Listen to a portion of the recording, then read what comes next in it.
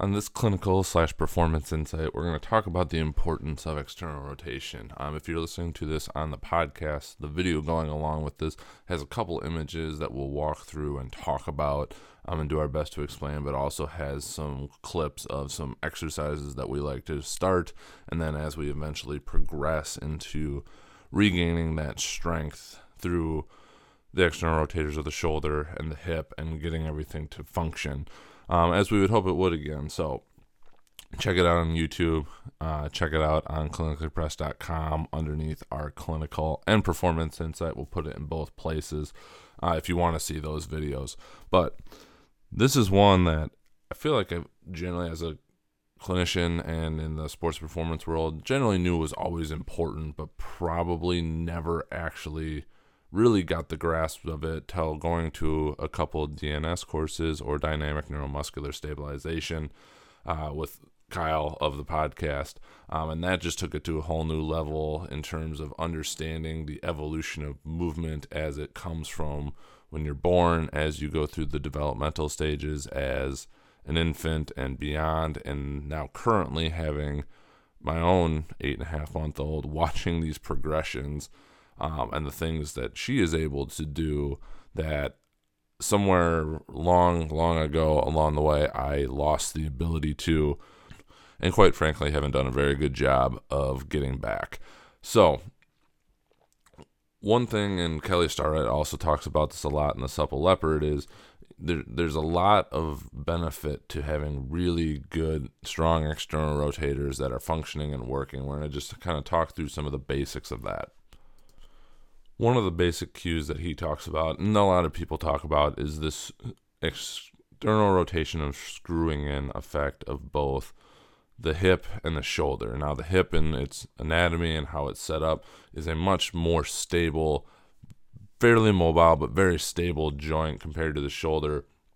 But creating that external rotation by utilizing all the external rotators of the hips and your glutes can help really lock that joint into kind of a quote-unquote closed pack position, good and strong, and really help you develop more strength and power coming out of that, especially when we're thinking about squatting. It can also do tremendous things for your posture, that even if you're standing there and you externally rotate your glutes, you can feel that screwing in mechanism of screwing your heels into the floor to then have it externally rotate kind of the rest of your leg, which can ultimately go all the way down to your feet, helping in recreating an arch by getting your posterior tibial flexors to get engaged. On the image on the screen right now, we're looking at somebody with very exaggerated valgus in a squat where the knees are diving in, kind of neutral where we're getting that good screw-in mechanism with our heels and getting our hips engaged, and then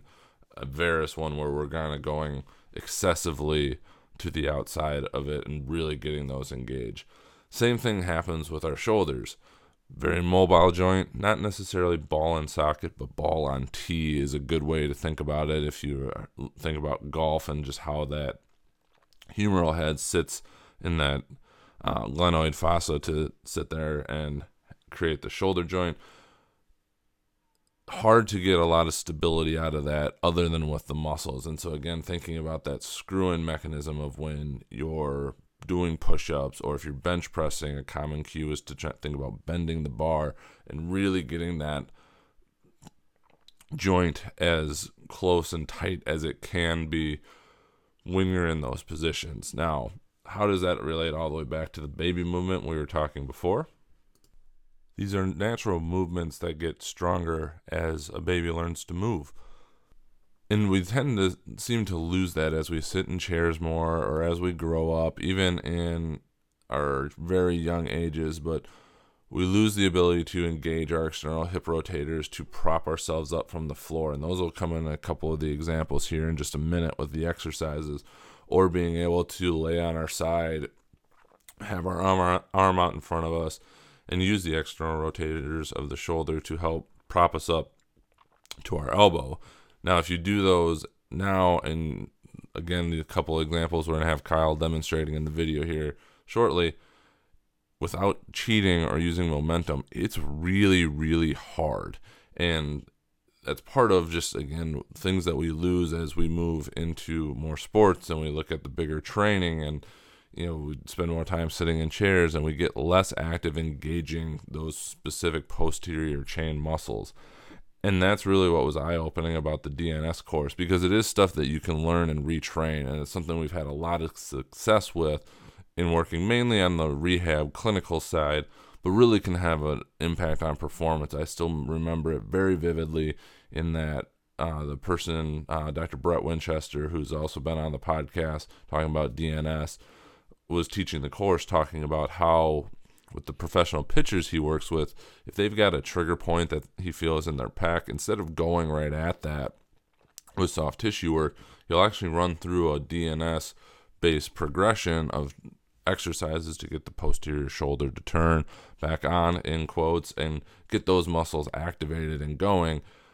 Run through that, actually go back to check on that trigger point, and often find that it's no longer there, as the body has now kind of reset itself because the muscles are doing what we need them to do on the posterior side, which has then allowed that trigger point, which may have developed as a protective mechanism, to no longer be there, to not feel that tight position. So the importance of that and the thought process of looking at something like that and not necessarily treating potentially just the symptom of the trigger point, but actually going in and really trying to address the underlying issue and the fascination of what the body can do to correct itself.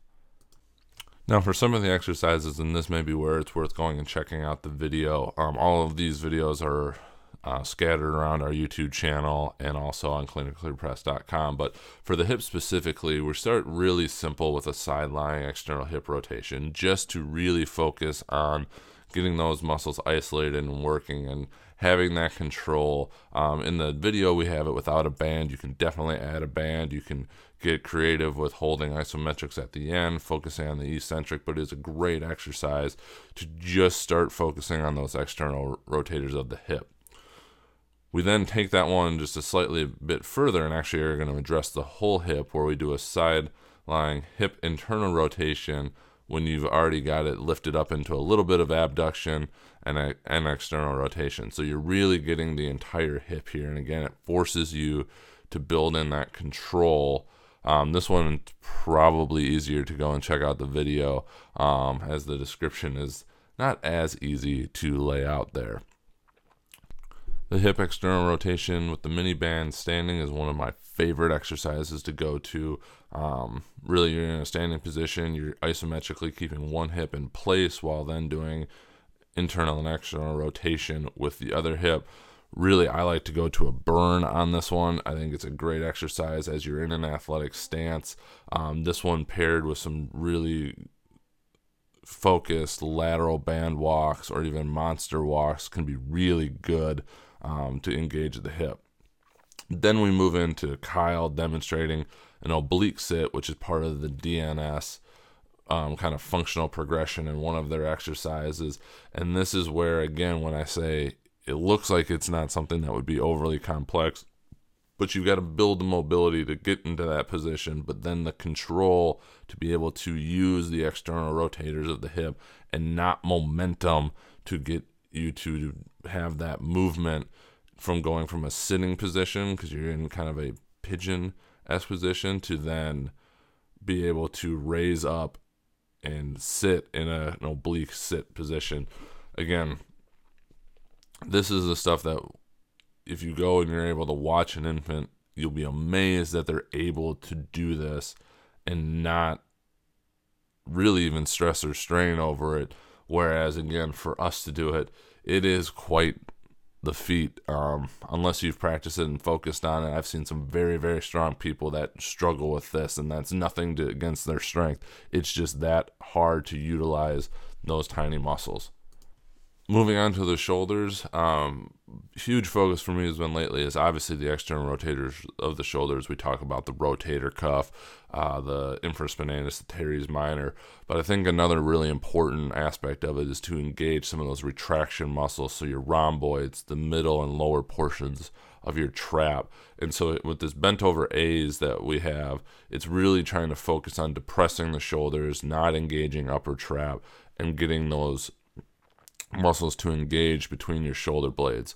Same with doing W's for the shoulders. You can do these either bent over or laying down in a prone position on the floor, and this will engage all of the external rotators of the shoulder, plus really focus on some of those retraction muscles between your shoulder blades. Kind of moving beyond that, going to Dr. Kyle again, a great starting one is this serratus activation exercise that's being shown. So he's kind of in a heel sit position in quadruped, elbows directly under shoulders, scaps set down and back, so upper traps are turned off, and has a very light resistance band in his hands, and just doing the smallest amount of external rotation to engage all of those external rotators, and holding that external rotation for 2 to 3 breaths. Whole other part of the DNS aspect of working on that 360 breathing. This is huge for getting some activation, and one that I like to utilize quite often early in the process before we start moving on to the next exercise that we'll walk through here in a second. This one's fantastic. If you can keep pecs turned off, you can keep upper trap turned off, you're going to get a great amount of activation and really feel that, which is great for the patient to feel as well. So this low oblique sit shoulder sidelining exercise, this is one of the exercises that I referenced earlier with the pitchers and trying to really get everything to engage on the posterior side of the shoulder. This can have so many variations. Kyle is going through the entire motion of this exercise, but at the same time, you can go and just hold in position isometrically as they're pushing back. You can go and just do eccentrics, or you can work through the whole motion. The setup is imperative on this one. Really what you're trying to do is help the humeral head slide back onto its rightful place within the joint, focusing on that joint centration. Once you get there, it is very important to get in a good spot to make sure that your pec and your upper trap are not turning on during this exercise. The goal is to be able to utilize all of the external rotators and supporting muscles of the shoulder and not compensate with pec and or upper trap. So as you're watching this exercise, if you get on to our channel or check out this video, you'll see Dr. Kyle actually poking around in his pec and his upper trap to make sure they're not turning on, that there's not getting tension through there, and that is allowing him to do this exercise as efficiently as possible. So ultimately, this may not be a huge surprise to most people about the importance of external rotation, but I think it's something that can potentially just be overlooked as we get into all the different options we have in terms of caring, treating, or training an athlete. Ideas get shifted, goals get moved to a different aspect and where they fall in the importance of things. And again, that's not to say anything is right, wrong, or otherwise, but I think it's always a good reminder for me to come back to these and really focus on this and not get too caught up, again, on if pain is in one location, is that truly why it's occurring, or if it's just a symptom of something much bigger. And so this is just kind of my friendly reminder with a couple tips and ideas that might be useful to help get that back in the hips and the shoulders. I think it's helped me a ton in terms of looking at how we train our athletes, but also how we help them get back if they are having some pain or they have an injury, and really just gets more out of it for us in the long run when we're focusing on these areas, making sure they're strong, activated, doing what they need to do in order to help the body and the person ultimately perform at the highest level. Hope you enjoyed it. Again, if you're just listening to this, highly recommend checking it out. We'll have it posted at both places in our insights at clinicallypress.com. It's over to the right-hand side. It's a drop down. You'll see it in the clinical and the performance for the insights. Appreciate you all taking the time, and we'll talk to you soon.